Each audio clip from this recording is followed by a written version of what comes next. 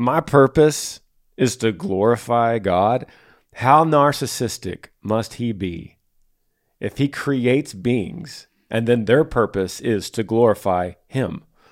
Like, when you first look at it on the surface, that's what it sounds like. Well, I don't really want to worship a God like that.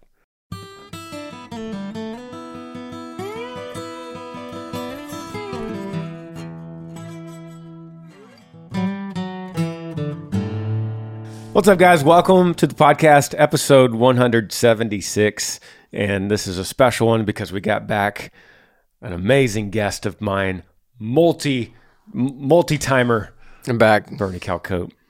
And if you're watching on YouTube, you'll notice something. If you're not, if you're listening on Spotify or Apple or something, you won't notice. But he is now a mountain man. Yeah. He's got a beard. I'm embracing my inner Will Brown. Just kind of no haircut, not shaving. You remember that guy? Yeah, I do remember. You'd be friends now. The way you look, you'd be friends with my friend Marv, who's a pastor. He's a Mennonite pastor in South Carolina, and he listens to this podcast every Monday. Really, really good dude. And Marv? Yeah, his name's Marv, and you're starting to look like a Mennonite pastor with this beard. So shout out to my buddy Marv. What we do on this podcast with Bernie, he helps me a lot because we just answer your questions. And Bernie has been answering my questions for about 20 years. When I have a problem, I reach out and I'm like, hey, Burns, I got a problem. Or it doesn't even have to be a problem, just a scenario. Walking through life. Through life. And so that's what we do with you. And you email me, grangersmithpodcast@gmail.com. We're going to get to this inbox. I told Bernie, I have no idea what's coming up. There's no planning. There's no notes. Flying blind. We don't have any special quotes that we're just going to throw out there. Okay. Our minds are empty right now. Yeah. So, all right. So first question, Brenda gets it. And it says this: Hey, Granger, I really enjoy your podcast. I'm from West Virginia. I was married in 2006, got divorced in 2008. My ex-husband died in 2020. I consider myself single, not divorced now. I have a relationship with God, and I've been praying for a godly man. Can you please tell me what to do? There is not a singles group in our church. I don't know what I could do. Thank you for everything that you do. God bless, Brenda. Brenda from West Virginia, married in 06, got divorced in 08. He died in 2020. He died in 2020, so she considers herself single, not divorced now. That's just a mentality she's going with here. Mm-hmm. But the question, it sounds like, is, how do I get a man? She's lonely. Yeah. Because 2006, that's a long time. Mm-hmm. Or 2008 when she divorced. Oh, sorry. Got divorced 2008. Still. Okay. So still we're talking a long time. 16 years, something like that. 15 years. So I have a relationship with God, she says. I have been praying for a godly man, she says. And then she asked me and you, Bernie, but what could I do? There's not a singles group at church. I don't know what to do. Okay. What you got for Brenda? Brenda, so again, we don't prepare for these questions. I'm just kind of praying beforehand that, hey, Holy Spirit, give us the words, bring to mind the things you want these people to hear and us to hear as well through this, because I think this podcast ministers to Grizz and I both. Pastor John Piper says that God is most glorified through us when we are most satisfied in Him. If you have a relationship with God and you are in His Word and you read that the purpose of our life is to glorify God with our lives, right? And if that is the most evident when we are most satisfied in Him, I think maybe that not that having a partner and a companion is a bad thing by any means, but maybe just kind of check, like, man, am I most satisfied in Him? Is He fulfilling? Is His grace sufficient? Is He enough? Or am I looking to fill a part of that with this companion? Maybe you answer yes. God is enough. He's sustaining me. He sustained me for the last 16 years or however long it's been. But you do feel this loneliness and you desire for companionship, which can be a godly thing and can be a great, thing. As far as the practical, how do I do that? I've just been so out of the game so long. I have no idea how you do it these days. Let's talk about it. And I want to kind of reinforce what you said, because that's not the first thing that came to my mind when you went to the Piper Most Glorified thing. I love that. And I think that's a great answer kind of for anyone with any question. And so let's kind of dissect that and see what that looks like, because to some people that comes across as like, my purpose is to glorify God. How narcissistic must he be if he creates beings and then their purpose is to glorify him? Like, when you first look at it on the surface, that's what it sounds like. Well, I don't really want to worship a God like that. That a narcissistic God just wants attention. Literally creates people so that they will give him attention. I don't like that. I don't like that thought. That's what some of you might be thinking. So let's unpack it and see where that goes, and maybe dig deeper into what that could mean for our lives, because the ultimate gift that you get from that is your own joy and hope and love and peace. These are fruits that you get as a result of your worship to your Creator. Okay, so let's unpack that a little further. I did a sermon one time and looked at it like this. I grew up a huge George Strait fan. You know that, Bernie. Yes. So imagine, I used to go to these concerts by myself when I was a teenager, and I would sit in the very center of the second row, right in the middle, and I would go there and I would camp out the night before to get the tickets, and then I would wait in these ridiculous lines, and I would get in at noon. George Strait didn't go on until about 8 p.m. And I'm there in the building at noon. And I would go there. So imagine this scenario, and we're going to play this out. Imagine I go in, I do all that, and I get there, and there is a camera stand right in front of my seat. And George Strait comes out. And I'm just like, well, this is not what I expected. So I start daydreaming, kind of lose my interest in the concert. I mean, what am I going to do? There's a camera right here. George Strait in front of 70,000 people. He's playing to everyone, and he looks at me, and he says, "You, move the camera so you could see me. Look to me. Focus on me. That's why you came. That's why you're here." So in that scenario, then, would George Strait be narcissistic to say that to me? Would he be some evil, creepy guy that is just wanting to get glory from everyone? No. That's actually the most selfless thing he could do in that scenario. When all these people are there, he looks to me and goes, "I'm going to give you glory by you giving me glory. I will give you hope. I will give you peace. I will give you unbelievable joy in this concert. Look to me. Move all obstacles out of the way." So that's what happens. God does that so that we could share in that glory. He doesn't need any more from us, but he wants to selflessly give it back to us so that we could share in it as adopted kids. That's unbelievable if you unpack it that way. Mm-hmm. That's the depth behind what Bernie is saying. Yeah. God is most glorified in us when we are most satisfied in him. So, Brenda, that starts the whole conversation. That starts probably every question we have today. Can you say that? Mm-hmm. Are you satisfied in him? Because if you are, then you go, "God, I'm single. I want somebody. But if that's not in your designs, that's not in your plan for me, let me just focus on you. Let me just continue to glorify you regardless of who else is in my life."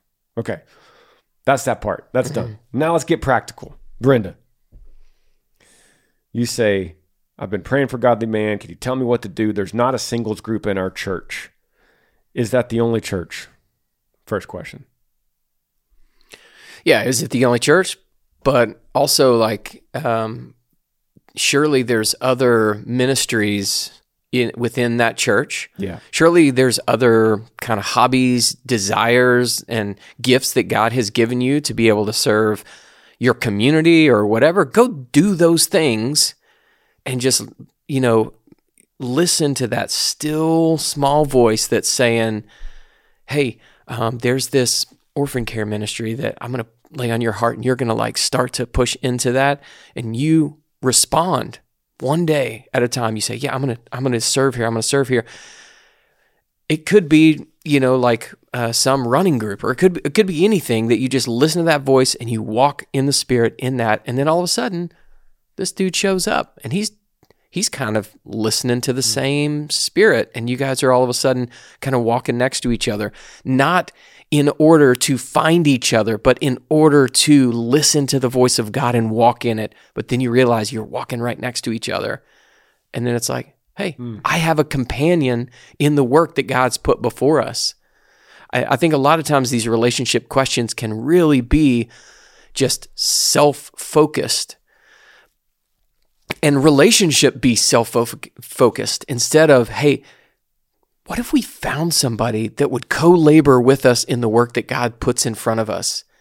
That's what it's about. So maybe give that a shot, Brenda. Start looking around at those opportunities. Like, what has God put in front of you? And then start doing it, and then look to your left and right and see who's with you. So good. Reach out, serve others. Don't get caught sitting on the couch waiting for your church to provide you with a singles group, right? All right, next question here. Well, we can go to this one. Guys, I have no idea what these are about to say, but it says, easy question. Hey, my name is Joseph. I'm 15. I live in Port Angeles, Washington. Thank you for helping me get through when I broke my leg. I was listening to your podcast in the hospital. I was wondering if there's a way to make your voice deeper or higher pitched. What kind of exercises are there? Yee, God bless. So 15 is a time, that's kind of the time when you start asking, you're like, hey man, everyone's got a deep voice but me. What do I do? Hey, Granger. Yeah. Hey. That's just nature, isn't it? Like, I don't know. At some level, Joseph, you're the voice pro. It's just going to happen. If you're talking about singing, maybe you're talking about singing, that's a little different. But if you're talking about speaking, that's just going to happen. Have you heard yourself in a while? I have listened to you from old tapes, but have you heard yourself talk from 25 years ago? No. I've listened to you from 25 years ago recently because there's one on one of your albums. Oh, no. It's that one where you're out talking. Oh, yeah. With the homeless guy? Yeah. Yeah, okay. So when you listen to yourself 20 years ago, all of us, our voices are different. It's almost not even the same person. It's weird. Harrison Ford, I was listening to him talk the other day. That guy's voice is so deep now. And it wasn't necessarily like that when he was Han Solo. Wow. So we change. Joseph, your voice is going to change naturally. The more you use it, the more that muscle gets stronger. And just don't worry about it. If you're talking about singing, you exercise it. Just like you want to be a runner, you would exercise your legs. If you want to be a singer, you exercise your vocal cords. Oh, look at this one. Subject line, Mark of the Beast. Hey, Granger, I'm 29 years old, live in Indiana. So we're sitting around a campfire, and I'd like to hear your thoughts on the mark of the beast. Revelations 13 explains it, how the end of times will be near, and nobody will be able to buy or sell without worshiping the Antichrist. The number is 666, also plays a role in the end times. And it's all a little confusing to me. I'm young. I have a hard time comprehending Revelations with an S on the end. Would love to hear your thoughts. God bless. And that is, did he say his name? He just said he's 29. Yeah. His email says Jer, so we'll call you Jeremy. Jeremy, okay. It's actually really nice that Bernie's sitting here because he could go a totally different direction. And you're open to. I'll let you do whatever you want to do here. This is not my specialty. Okay. Well, then we'll just walk through this together. Here's the deal, Jeremy. There was a time when I was in high school when I was really into this stuff. Like I would get into it and I would listen to these they didn't have Left podcasts, Behind. but yeah, like the Left Behind times. That was around that era in the 90s. But what I have come to learn over these years, especially the recent years of really diving into the New Testament, diving into Revelation, diving into Daniel and Isaiah and the different apocalyptic stories, the apocalyptic narratives that we see in the Bible. And what I'm about to say is probably going to make you, maybe it's going to make some people not want to listen to the podcast anymore because it's boring. But a lot of modern day scholars will say that a lot of that stuff that was prophesied in Revelation has already happened.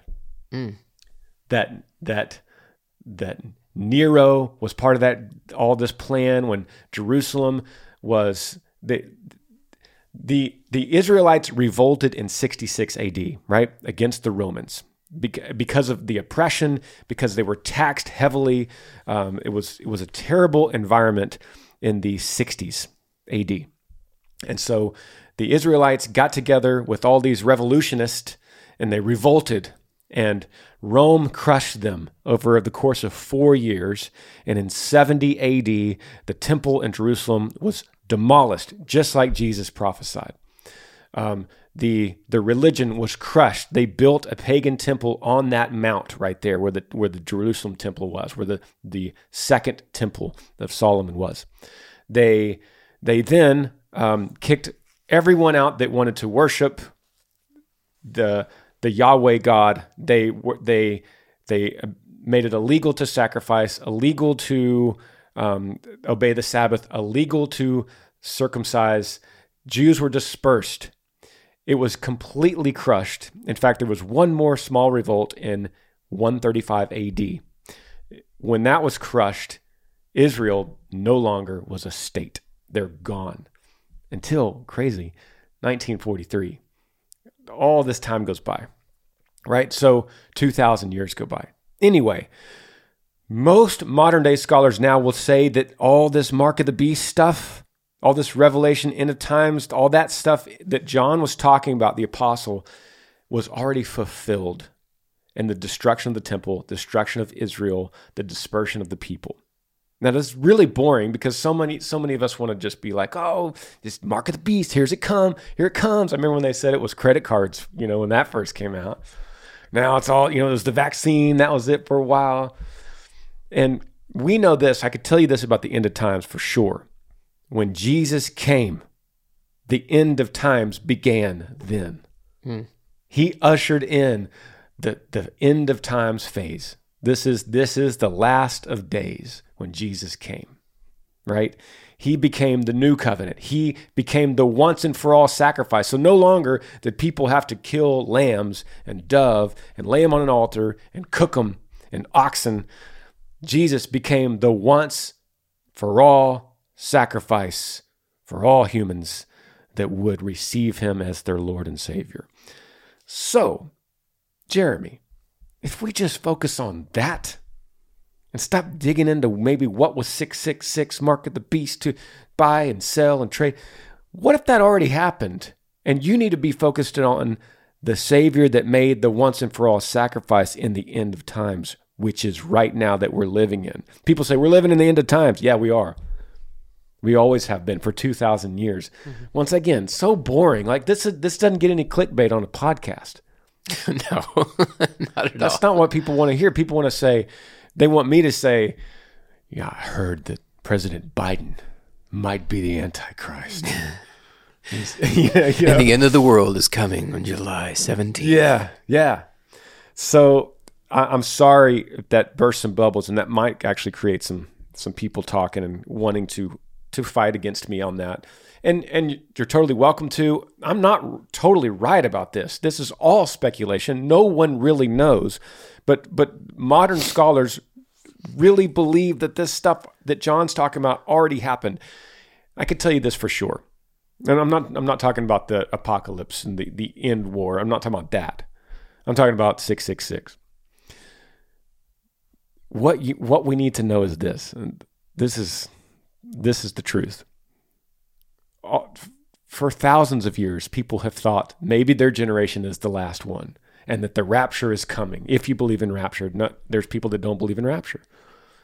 But 99.9999999 in infinite percent chance you will die, Jeremy, before any of this happens. And me and Bernie and everyone listening to this podcast will die a human death and not be raptured because it's not our time. So if that's the odds, if that was the Vegas odds, I would say if that's my Vegas odds, I'm putting all my bets on Jesus as my Savior, that I will meet him after an earthly death. And I put my trust in him as the once and for all sacrifice. And I'm not looking to the sky for some crazy apocalypse burning that's going to happen. Not yet. Yeah. Dude, that is impressive. Let me just say, did y'all know that he knew all that? Like, that's... I knew you were a history buff, but you're like, and then once again, and on 137 AD, and it's like, dude, that's impressive. I didn't know that stuff, so Jer, thank you for putting the question so Grizz could enlighten us a little bit. Let's take a break, be right back.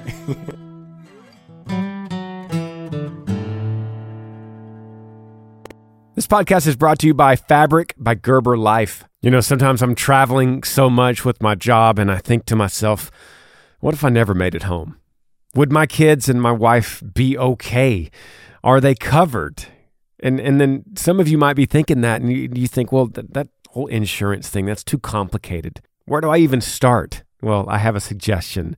Life insurance from Fabric by Gerber Life. It's the easy, all-online solution you've been waiting for. It was designed by parents for parents to help get a high-quality, surprisingly affordable term life insurance policy in less than 10 minutes. Look, I know life insurance companies have a bad rap for being complicated, but Fabric makes it easy to apply with its seamless digital experience. It's all online, and it's on your time.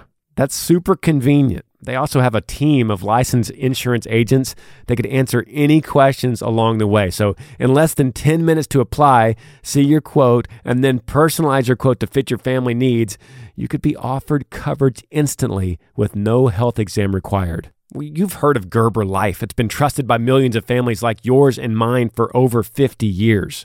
Protect your family today with Fabric by Gerber Life. Apply today in just 10 minutes at meetfabric.com/Granger. That's meetfabric.com/Granger, MEET fabric.com/Granger. Policies issued by Western Southern Life Assurance Company, not available in certain states. Prices subject to underwriting and health questions. And next, this show is sponsored by BetterHelp. And you heard Bernie and I talking about this today on today's episode. When you're at your best, you could do great things.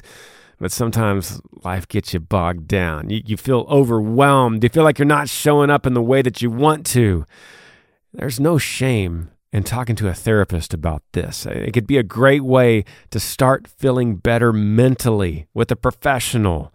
But then you think, well, who would I talk to? That sounds expensive. And I got to lay on a couch and tell a guy all of my problems. Hang on a second. There's a really good option instead. It's called BetterHelp. It's flexible, convenient, affordable, entirely online. You just fill up a brief questionnaire and you get matched up with a licensed therapist. And then you could switch at any time if you don't like that therapist for no additional charge. Once again, completely online, the privacy of your own home. Switch if you don't like them. What more can you ask for? This is the easiest, simplest setup for your own therapy. If you want to live a more empowered life, therapy can get you there. Visit betterhelp.com/Granger today and get 10% off your first month. That's betterhelp, HELP.com/Granger.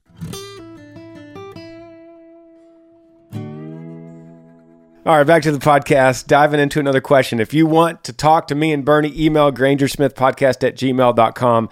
We'll put it in the queue. We have no notes, nothing in front of us. We're just walking through it like a couple buddies sitting around a campfire, like that last question said. I like that.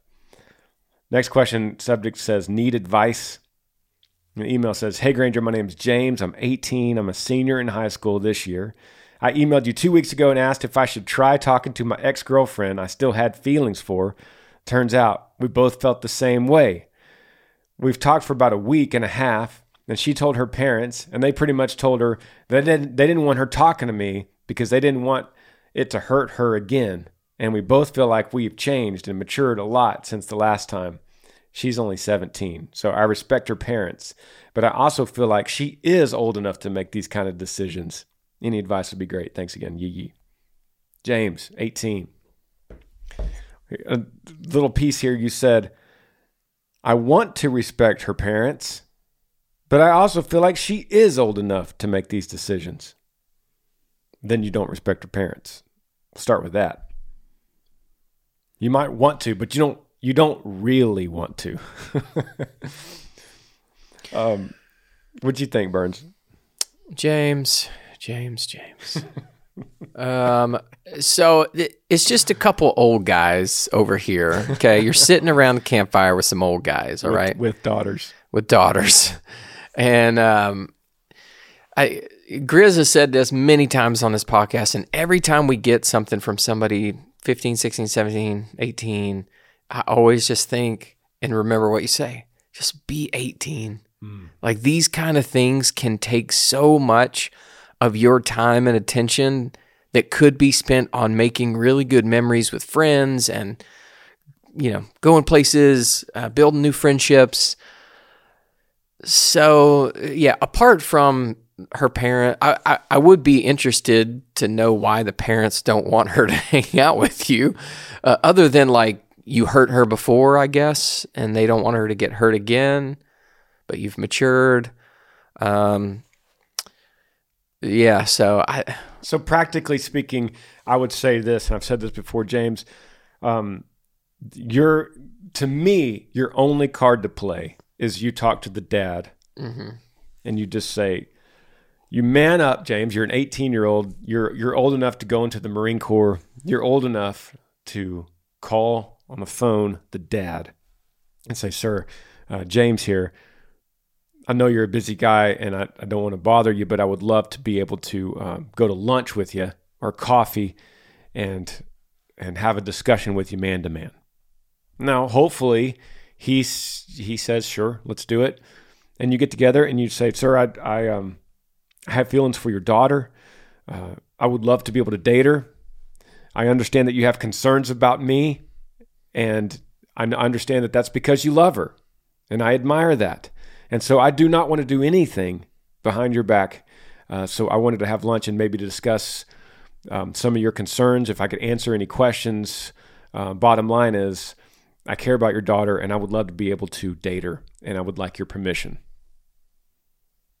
Yeah, if you can do that, you are going to start to earn some respect from the parents for sure. Yeah. I don't know if you can do that. That's tough for an 18-year-old. I wouldn't have done that at 18. Yeah, the only other card you have is forget her. Forget her, dude. Yeah. Be Those 18. Are two options. Be 18. Yeah. Next question, interesting subject here. Pastor let me down. So my wife and I finally found a church that we love. We were baptized and joined as members 2 years ago. Church is 4 years in. We were voted in by 6 people. Then 4 of the 6 have left the church now, including only 6 members. We recently purchased a large building and get about 65 people on average Sunday. Our pastor emailed my wife asking us to become members. We already were. Then he blamed someone else for the mix-up and said that it was his fault. We decided to step back and watch online and do our own worship at home as a family. I feel horrible. I've been friends with him and my wife with his, but his response also said that we have a responsibility as members to show up to church. There were other issues we pushed through, but this one has finally pushed us away. I have a feeling we won't be going back. Seems like they're pushing for new members, for money, and for a new building. Should we try? They haven't even attempted to contact us. Only one member called me. Anonymous, Wisconsin. I love how your voice, y'all notice his voice changes sometimes once he gets halfway into an email and he starts talking like they may be from Wisconsin. Right? Oh, that's the radio show coming out on the podcast. Yeah, love it. So I think Can I just there's say a one lot more to thing? The very unpack. end. The very end. It says, "Please let me know if you respond. I don't catch all the podcast." That kind of says something about the personality as well, Yeah, right? yeah. Very. This is about me getting something, kind of consumer focused. I'm not going to give as much as I'm going to look to get. Right? Is that what you think? I'm gonna let you go off on this person, Bernie. Well, I'm the good cop, so I'm not going to go off as much as Granger will go off. All right. Did we get a name? Did we get a name? No, it's anonymous. Okay. Wisconsin. We'll call it Wisconsin. Wisconsin. I'm not going to dismiss your claim because there are a lot of churches out there that just don't have great leadership. They don't have the Holy Spirit. You know that. That's true. But I do feel like you're being a little bit selfish here. I feel like you are kind of getting hung up on maybe some response that the pastor had, and basically saying we're not going to go back because he responded a certain way, and from there, like a critical spirit can start to be like a cancer, and not just for a community, but in your own mind. Like you start to spiral, and then you're all of a sudden critical of his wife, and you're critical of why they're having new members. I think you probably need to check your own heart in this situation. And then next, I think you need to probably sit with your wife and the pastor and his wife. You said you guys are friends. Y'all need to sit and sit in the conflict. Guys, conflict is not something to avoid. It actually can bring clarity, and it can make things stronger. So quick side note. I'm running this weekend early in the morning. Still dark out, so I just have a headlamp, and I'm in the woods. I don't know really where I am, and I start to hear a noise, and then all of a sudden that noise starts to get a little louder, and it's coming towards me. And again, it's dark except for my headlamp, and I just hear all of this wrestling. It's kind of getting louder. It's coming, and so I start to get a little scared. I'm not gonna lie. And then all of a sudden, this little bunny rabbit runs across the trail right in front of me. Cute little bunny rabbit. And I kind of stopped. I was like, oh, bunny. I had to catch myself. But then I realized, man, it was just a bunny. The point is, whenever we keep things in the dark, a lot of times they can be a lot bigger than we think they are. And in our minds, they can be a lot bigger. It may just be a small little bunny rabbit. If you just sit and talk, be honest, bring some light to the situation. Because once my light saw what it was just a bunny rabbit. It wasn't that big a deal. So man, that is so good. That is amazing. Did you think about that? Did I got scared of a bunny rabbit or what? Did you think of that story on your way here? Like, I'm going to find a way to use that story, or did that just come to your head? No, absolutely not. Man, Bernie, that's so good. That's what you would tell me. I will say that after I started running again, I started analyzing what I just went through. And that's what the thought came to me was, hey, that thing was so scary when it was in the dark and you didn't know what it was. But once you saw it, there's nothing to be afraid of. So, yes. Yeah. I think that's a good word for all of us right there. So anonymous, Wisconsin, you think this is a country club? Right? A lot of people do, man. Is church a country club to you? Or is it a youth select baseball team? And you're mad at the coach? That's what this email sounds like. It doesn't sound like someone that's part of a life-giving community that's sharing in a life-giving faith that's outward reaching. It doesn't sound like that. It sounds like you're mad at the country club owner because you've been a member at this country club for 4 years and you just gave your locker away. And so you're going to go to another country club. In fact, you're just going to build your own country club in your own backyard. That's kind of what this sounds like. And I want to kind of read back the scenario to you. You were part of that church at the beginning. You joined 2 years ago.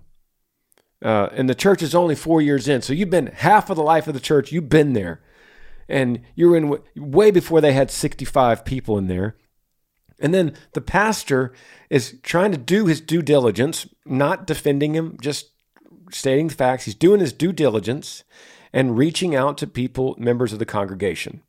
He stumbles upon your name and your wife's name. He reaches out to you and he says, I would like for you two to become members. Now let's stop right there.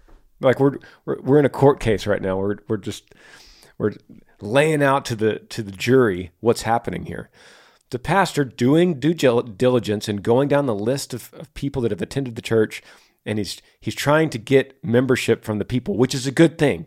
We want to be members of a body so that we could then help with communication, help delegate serving. Like, hey, who's good at the media team? Who's good at music? Who's good at admissions? Let's delegate. So that's why we need members, and the pastor needs to understand who's a member and who's not.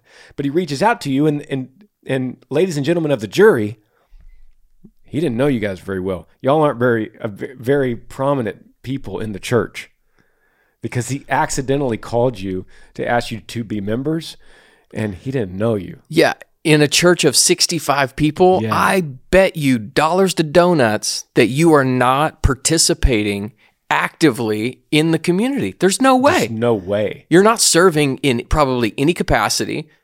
You're likely not in any kind of small group that is missional in any way. Otherwise, he would look and see your name. Oh, they shouldn't be on this list. I just talked to them yesterday. Yeah. Yeah, exactly. So this is a huge problem with the corporate church in the West. Yeah. Consumer based. Yeah. Like, we are just going to, like you said, it's a country club. It's another thing that it's an affiliation, but it completely misses the biblical intention of the church. So yeah, it's like Mr. and Mrs. Anonymous. Oh, of course they're members. I just talked to them on Wednesday at the whatever.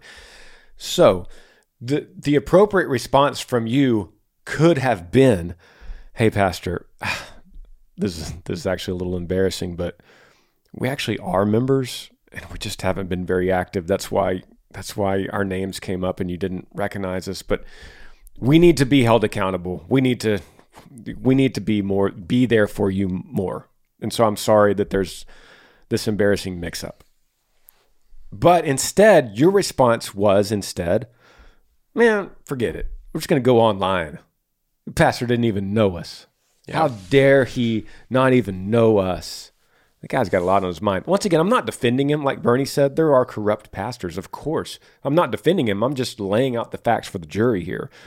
You don't have a very good case to convince Bernie and I that you're really good standing members of this small-bodied church here. Well, and for your own spiritual growth and maturity and connectedness to a community, if you're going to have those things, and this is for anybody, including me and Granger, like we are going to have to be people of grace and patience. I don't know why, as believers in Jesus who came and displayed perfectly God's grace, unmerited favor, like we should be a people more than anybody on the face of the earth that sees somebody doing something that doesn't deserve our favor or our grace, and we're like looking for areas to be like, oh, hey, I forgive you. It's all good. It's all good. Like, let's give grace. Instead, a lot of times we can just become very critical and judgmental, but it's the opposite of the gospel. So this is true probably for your marriage, any relationships that you're in. We just need to be people that are full of grace, full of patience, and full of forgiveness. Yeah. 100% if it's going to be a healthy relationship, a healthy community, a healthy church. Yeah. Yeah. Let's play devil's advocate, say this pastor should have known you. Then you could also respond in a way that says, Pastor, buddy, we just saw you Sunday. We are members. You've got a lot on your plate. How could I help serve you to take some of this membership status stuff off your plate? We would love to help serve you in that way. One more thing here. You say at the end, I have a feeling we won't be going back. Seems like they're pushing for new members, for money, for the new building. Okay. Now, let's take just that. Imagine being a pastor. I'm not, Bernie's not, you're not. There's pastors listening. Is that wrong? Is that wrong for him to be seeking more of his flock and a better building for his flock? I don't think there's nothing wrong. I mean, as long as it doesn't become his idol, and that's what he's worried about, and he's wasting all this energy, and it's not shepherding the current flock that he has. I understand, but we can't look at that as a bad thing. That he wants a bigger, better building for everyone with better facilities. As long as he's content, you understand the balance here. But this is another issue that you can come forward and say, Pastor, we feel like there is a lot of effort going into new people so that we could have a new building. How could we help you shepherd the current people so that they don't feel forgotten, so that they don't feel lost? Me and my wife would love to be able to do that and to cultivate what's already here. Like, these are ways that you could serve forward instead of recoiling back and saying, you know what? I got a feeling this one just pushed us away for good. Mm-hmm. Yeah, we could go on this one for a while, but yeah, you got to check yourself, I think, and we all need to, where we're kind of at with those kind of relationships. Let's hit another one. We don't have a lot of time in this break, but we could hit one more here. It says dating on deployment. Hey Granger, I'm currently deployed overseas with the Army, and me and this girl started a relationship right before I left. I put the situation in plain text before I left, and she felt confident that we could do it. We're 2 months in now, and she's having doubts. We've been friends for 4 years. Now I'm scared to lose her. What do I do? Love the podcast. Thanks for the advice. P.S. Saw you in North Lawrence, Ohio for Country Fest. Christopher. First of all, thanks for your service. Appreciate you emailing and listening and being a fan of music. What we got for this guy, Burns? Isn't that like the first rule of deployment? Like, don't start a relationship right before you know you're going to get deployed. Yeah. Thank you for your service. Like, don't let me miss that. But I guess it's neither here nor there. He's in the situation he's in, but yes. So the people that are not in this situation, let's make that a unwritten rule. Probably don't get into a relationship right before you leave. But if you do, like Chris, let's talk about it. He said, I put my situation in plain text before I left, and she felt confident that we could do it. But here's the deal. Until you're in it, you don't know. You can feel confident like, I think I can.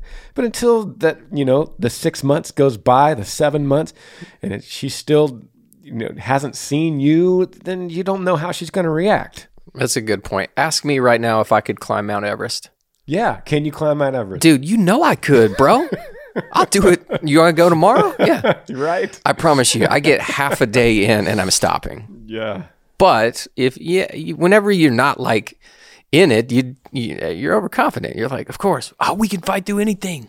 Let's go. So let's wrap this up by saying, practically, what could he do to not lose her? That's what he's worried about. Ultimately, they've been friends and he didn't want to lose her. I could tell you how. Let's first of all say how you can lose her. Here's how you can lose her: by smothering her, by saying, please, I don't want to lose you. Please, what can I do? Please, you better not be. Are you seeing somebody else? Is this about another guy? Hey, why didn't you pick up your FaceTime at 3:00? You missed. You're seeing some. That's the way to lose her. Mm-hmm. The way to not lose her, I think, is by saying, I get it. It's hard to know ahead of time what a deployment would be like. And so I really care about you, and I really feel like I could do it. But if you can't, I would suggest we hit the brakes a little bit, back away. I'll give you some space. If you need me, you know where to find me. Mm-hmm. I think another thing you could do is, I'm guessing there's other folks that you're deployed with that maybe are deeper into a relationship and maybe have been through a deployment and figured out how to do that, and maybe ask their advice, ask them the situation. They'll be able to, give you some advice. It's very different than, me and Grizz, but maybe ask them, and they may say, yeah, dude, if you're just this much in and you're already feeling this, you probably need to give her the space and, do a Granger set, but maybe they'll have something else for you. I don't know. Appreciate you, Chris. And all y'all, thanks for listening. We'll see you next Monday. Yee yee. Thanks for joining me on the Granger Smith podcast. I appreciate all of you guys. You could help me out by rating this podcast on iTunes. If you're on YouTube, subscribe to this channel, hit that little like button and the notifications bell so that you never miss any time I upload a video. If you have a question for me that you would like me to answer, email grangersmithpodcast@gmail.com. Yee yee.